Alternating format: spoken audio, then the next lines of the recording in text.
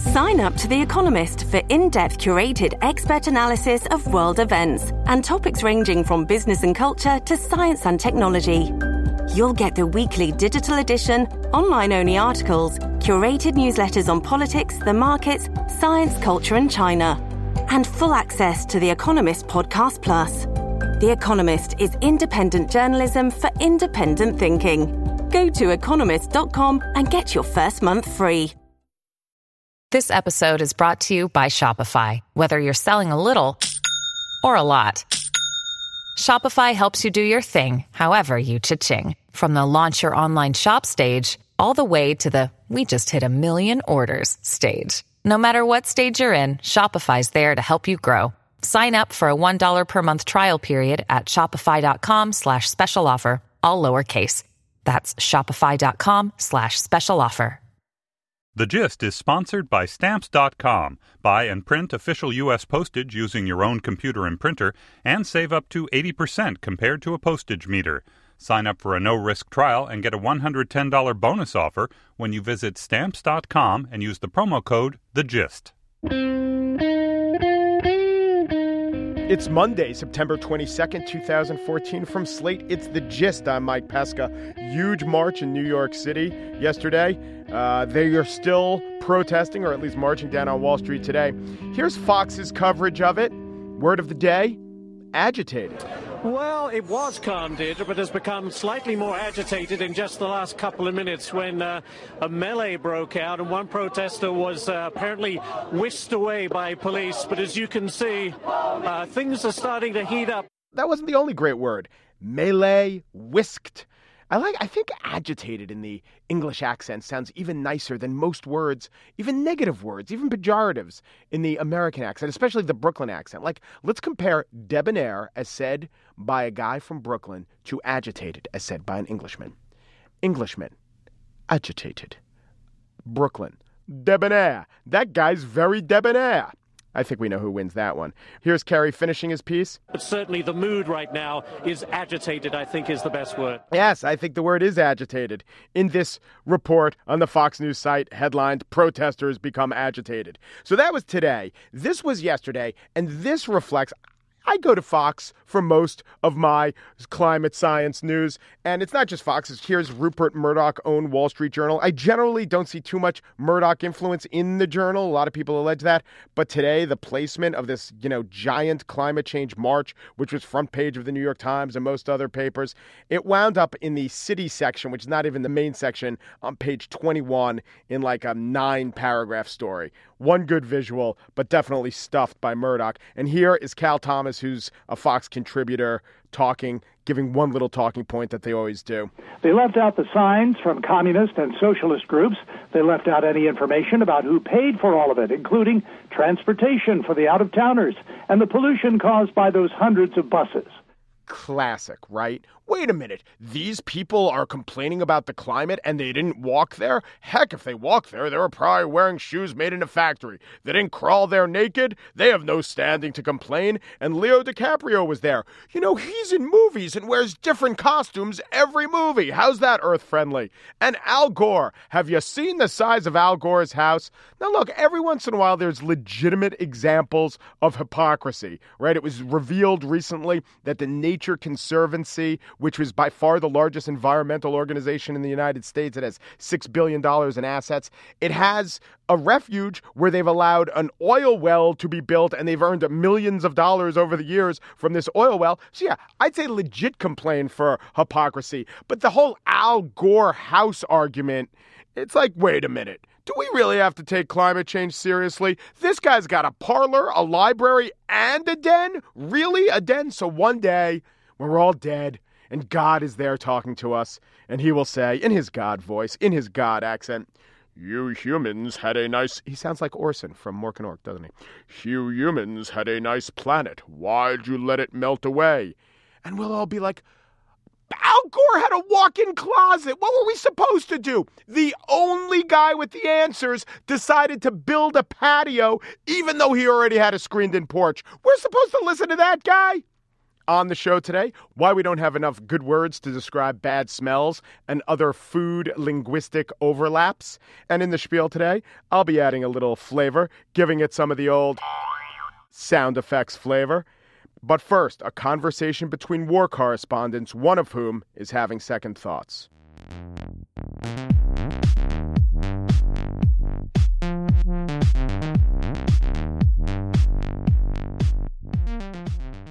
Less than a week after the death of American journalist James Foley, an essay appeared in the New Republic titled "Why I Decided War Reporting Was No Longer Worth the Risk." It was by war correspondent, now former war correspondent, Tom Peter. He's covered wars from polarized nations, and he writes, "Covering wars for a polarized nation has destroyed the civic mission I once found in journalism." Also joining us is Carmen Gentile. He has written for, 30 publications. He's covered the wars in Afghanistan, in Iraq. He's been to the Niger Delta, Brazil, Venezuela, Bolivia, Haiti. Right now he's in Pittsburgh, not as dangerous as some of those places. But hello, Carmen. Hey, how you doing? And joining us from Texas is Tom. How are you, Tom? Terrific, thanks. So I expected, when I read the headline of your piece, Tom, "Why I Decided War Reporting Was No Longer Worth the Risk," I expected a risk assessment. I expected something like, look, Afghanistan's hard, but you could stay alive, and here's how. Same thing with Iraq, green zone, protect yourself. But this current iteration of ISIS is just so dangerous, that's why I'm leaving. But that wasn't your rationale at all, and that kind of surprised me. Yeah, well, and I guess first off, I want to say that I don't really think of myself as a former war correspondent. I wasn't trying to announce that I'm going to go, farm maple syrup in Vermont or something with that essay. I just really am thinking about it differently. And the reason I think about it differently is just that I spent 7 years in the Middle East and Afghanistan reporting on wars. And during that time, I really wouldn't come back to the U.S. very often. And so when I did, I'd be with family and my inner circle of friends. And about a year before I decided to move back to the U.S., I came back and I started talking to people kind of outside of my normal social circles. And it was really striking to me how much they distrusted the media. And this would be literally the first thing they would ask would be so is your reporting truthful? Or they would ask if I was accurate or why I was trying to obscure part of the story. And to me, it was just really crazy to hear these things. And what really bothered me about it is it's not that these people wanted to have a nuanced discussion of the media and objectivity.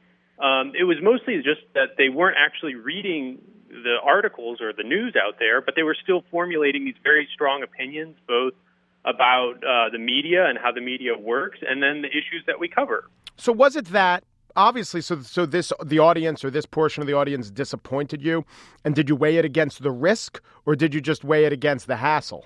This was particularly visceral to me because, a month before I had my first run-in with someone where they were asking me if my reporting was truthful and all this, I had been, abducted for a day in Syria where, you're taken at gunpoint and you kind of cycle through all these emotions of thinking that you're about to be gunned down in the street and then, thinking that you're going to be held and, maybe make a hostage video and then you're going to get executed, or then maybe you're just going to be held indefinitely. And then, we were very lucky and got released.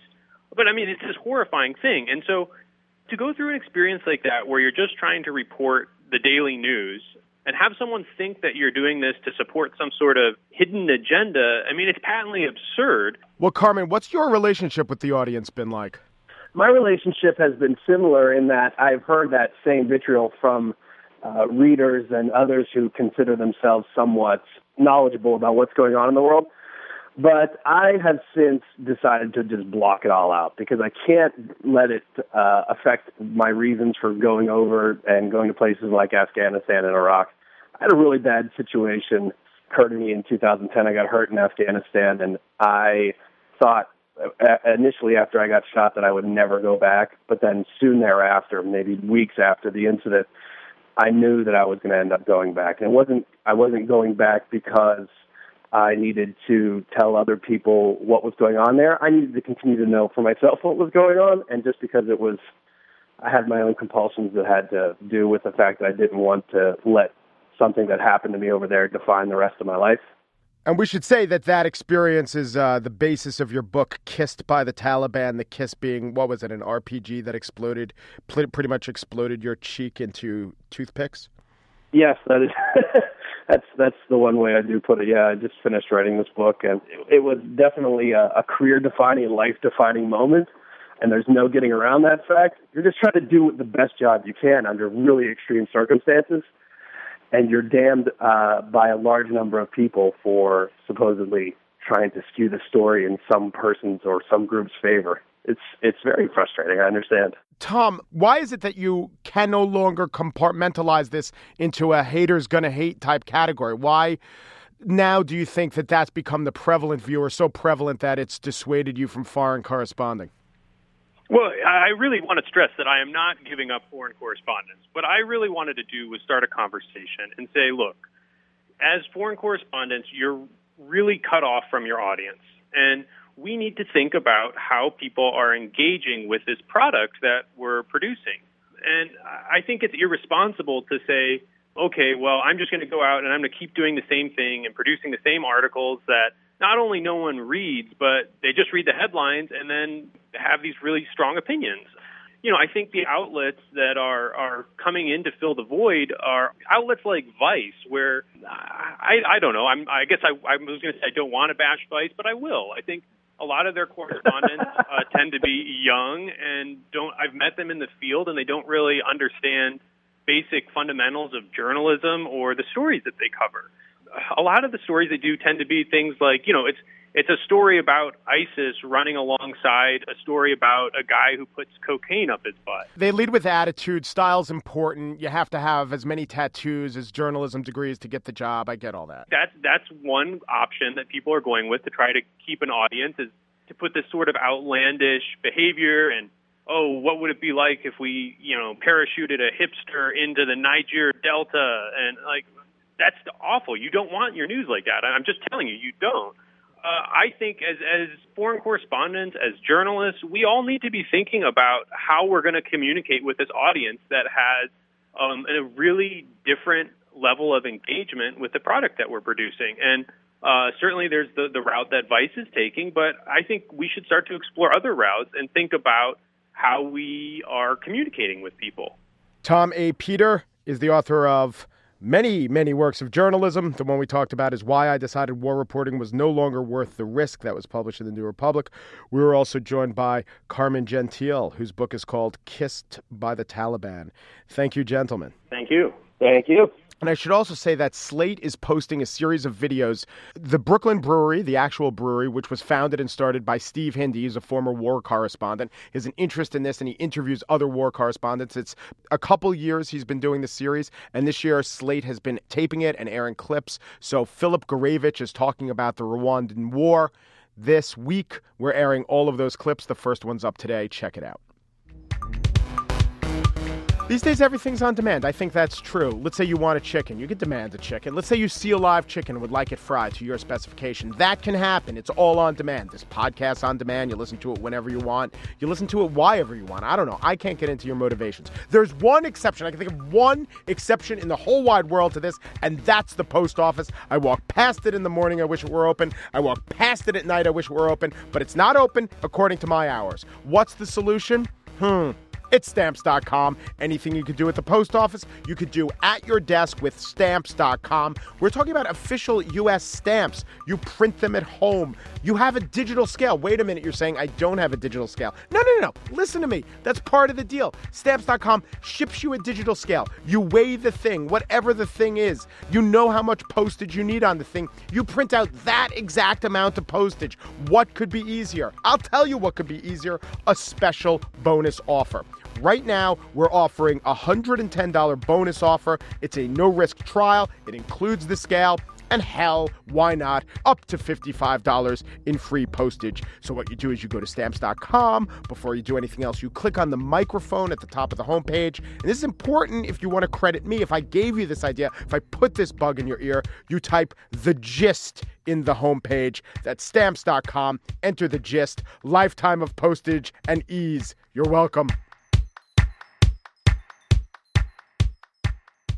Though it's not flash-fried, pan-seared, or braised in its own juices, The Language of Food, A Linguist Reads the Menu, is a new book by Dan Jarafsky, and it talks about, well, the language of food. And why wouldn't it? Because Dan Jarafsky is a professor of linguistics and computer science at Stanford. He's identified as one of the foremost computational linguists in the world. I don't even know who's second. He joins me now. Hello, Dan. Hi, Mike. Thanks so much for having me. Absolutely. Great to have you. So this, the book starts with ketchup, 7-year-old wondering about tomato ketchup. There was that line in the National Lampoon movie Vacation where Chevy Chase turns to his brother-in-law and says, "Real tomato ketchup, Eddie?" And you wonder, is that redundant? Absolutely. I mean, ketchup is made of tomatoes. Why would we call it tomato ketchup? And as a linguist, I want to say language is logical. People don't say things if there's no use in saying them. So the fact that we say tomato ketchup means there must have been a reason to say it, and the reason is that it didn't used to have tomatoes. So it really didn't used to be ketchup. Absolutely not. Ketchup used to be fish sauce, the smelly stuff you get at Vietnamese and Thai restaurants, very delicious and salty and savory. That's what ketchup used to be. And in fact, the word means in a southern Chinese dialect, it means fish sauce. So speaking of words and how they're spelled and used, you go to a menu. You don't read a menu like the rest of us do. What are some clues that you have found that restaurant menus give that they might not even know they're giving and how they communicate? One example is the very common word you. If a restaurant uses the word you on a menu, so that would be in your way or any way you like them or your choice, it's probably a lower priced restaurant. Your expensive restaurants, they're not talking about your choice and your ideas. It's all about the chef's choice, chef's selection. So you're paying for that. A chef's selection. What about my throat? Never mind. It's the chef's selection, damn it. Exactly. It's the chef's tasting menu. Wait a minute. Do I get a taste? Nope. Exactly. Another thing these fancy menus will do is just use longer words. The longer the word, in fact, the more pricey the menu and the more pricey the dish. If you describe a dish with lots of long words, this is going to be an expensive dish. You talk about these interesting descriptions, these adjectives or these participles, adjectives like fresh or rich or crisp or golden brown. You might imagine those are getting used on these very expensive restaurants. Turns out not to be true at all. The expensive restaurants, they have relatively sparse menus. They'll use just a few words to describe each dish. But the middle-priced restaurants, they want to convince you, make sure that you really believe. It's kind of a status anxiety. They're worried you won't believe it's crisp. They're going to have to tell you. Right. So the expensive restaurants, though, they definitely get into where the food came from and a little bit about preparation, I guess, to stroke the egos of the patrons who they assume care and also understand the difference between flash frying and braising or whatever. Absolutely. So we found in a study of a whole lot of online menus, 6,500 menus, that expensive restaurants are 15 times more likely to talk about the provenance of the food, which farm, whether it's heirloom, whether it's a green market cucumber. I'm not sure what would be a non-green market cucumber. Dirty bodega cucumber. There you go. Yeah, I found it on the street. Yeah. Now, I've often pondered the difference between the words for food that you eat, veal, and the words for food that might be pre-food, what we call animals, cows. I think I've heard the story that this traces back to, in English, a lot of the people working in the kitchens were maybe French, and so a lot of the food descriptions are from a French origin, but the animal descriptions are from an English origin. Are there any notable exceptions to this, or am I getting my etymology right? This is basically the idea. So words like pork and veal come from Norman French. So, the Normans, they invade England. Who's the ruling class? That's the Normans. They're eating the food, and they're talking about the food words. But, who's raising the animals? That's the Saxon farmers, and they're speaking Saxon, this Germanic language. But it's not just cultures that have two languages. English is this great mix of Germanic and Romance. But even languages like Spanish that don't have this mix, they have two separate words for fish, the one that's live and in the ocean and the one that you're eating on your plate, and they're just separate, pez and pescado, and they're just different. What about a language like, say, Mandarin or Cantonese that I think of as less highfalutin about their food? Do they call a cow a cow? They do. So actually in Chinese, the word for cow and the word for beef are just the same thing. There's just one word. But Cantonese is a great language. They have an amazing vocabulary for bad smells. Mm-hmm. They have a word that just means the bacterial smell of spoiled rice. That's the word soap.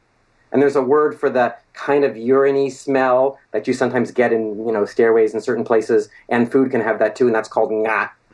And there's a word for rancid oil, yik, and then rancid grain, that's hong, and like the bloody smell that fish have, that's sang. So great language for describing smells. And as you point out, English actually lacks one great word for good smell. I mean, there's fragrant, but that is kind of perfumey.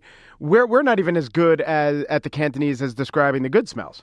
Absolutely. I mean, it's actually lots of languages are missing words for smells. Words for smells just seem, we have a lot of words for color cross-linguistically, but smell seems like something that is hard to describe, and often our names for smells are just the name of the object itself. But yeah, Cantonese has this great word, hung. It means smells good, and we have to use two words. We have to say smells good, and it's not that common. In Cantonese, it's so common. Mandarin, it's also common too. You all know it. It's the hong of Hong Kong. Hong Kong in Cantonese, Hong Kong, that hong means smells good. So Hong Kong means the smells good harbor. The Language of Food, A Linguist Reads the Menu is the book. Dan Jurafsky is the author. An excerpt from this book is on Slate now. Thanks so much, Dan. Thanks for having me, Mike.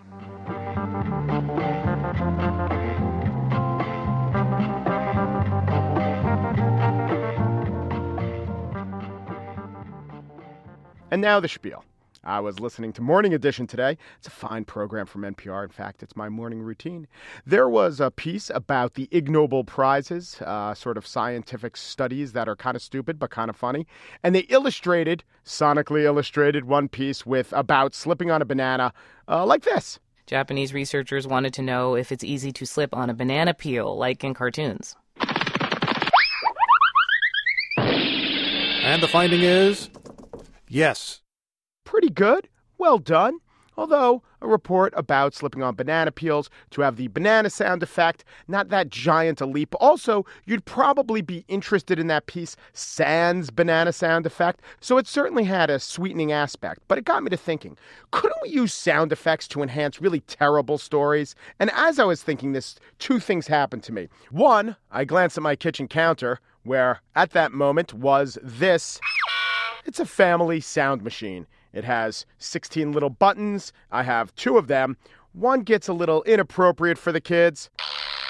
I don't like when they play that one, but most of the other effects are really quite darling. And in fact, some harken back to the days of Warner Brother comedies. And then I looked at the New York Times. And the New York Times main article today, A1, was this: U.S. ramping up major renewal in nuclear arms. That is a boring title. All right, hook me with the subhead, New York Times. Obstacle to Obama vow. Wow, that's a combination of words that's really off-putting. All right, you got one more chance with a subhead. Build as path to disarm. Build up could have opposite effect. You're asking me to do a lot of work. You got build and build up, which is confusing to me. And then when you go to page 812, there's a map that doesn't help. It's a huge article.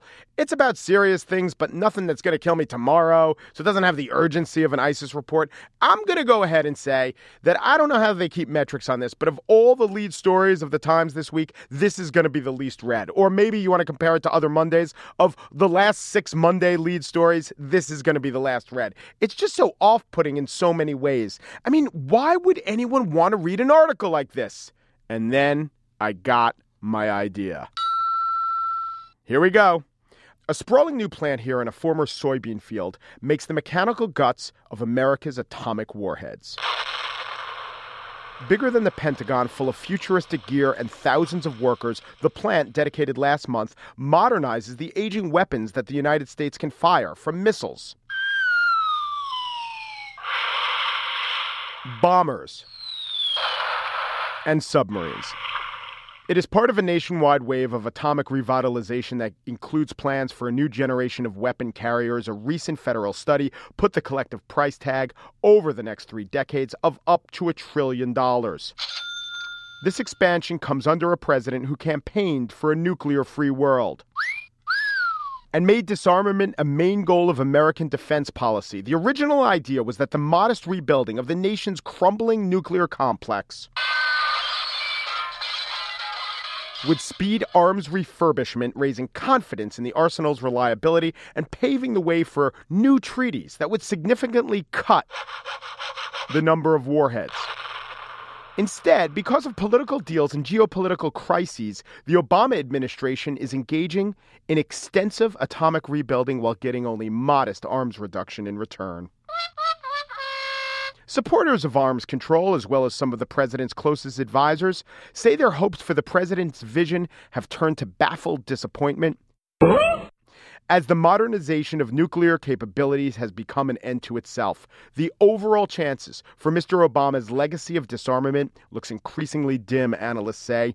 Congress has expressed less interest in atomic reductions than looking tough in Washington's escalating confrontation with Moscow.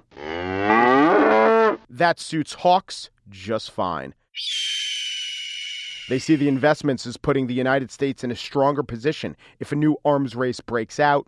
In fact, the renovated plants that Mr. Obama has approved for a smaller defense force of more precise, reliable weapons could, under a different president, let the arsenal expand rapidly.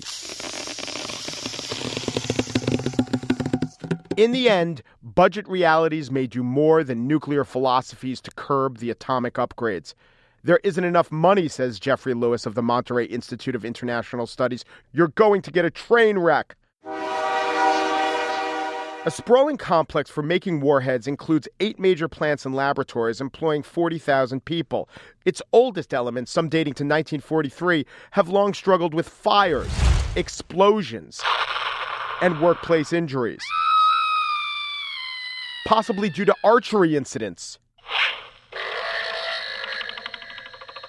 Okay, I made that one up because I had the sound effect. This March, a concrete roof collapsed in Tennessee. More recently, chunks of ceiling clattered down a stairwell there, and employees were told to wear hard hats. But how does the government justify investing in upkeep of facilities if the president's avowed policy is to wean the world off nuclear arms? In a speech in Berlin last year, the president said he would cut the arsenal to roughly 1,000 weapons, but only as a part of a broader deal requiring Russian reductions. Rose Gottmoller, the country's top arms negotiator, says, I can imagine Putin might well decide it's in his interest to seek more cuts. Few of her colleagues are so optimistic they predict that if Mr. Obama is to achieve the kind of vision he entered office with, he will have to act alone. And overall, the world's nuclear policy is described as...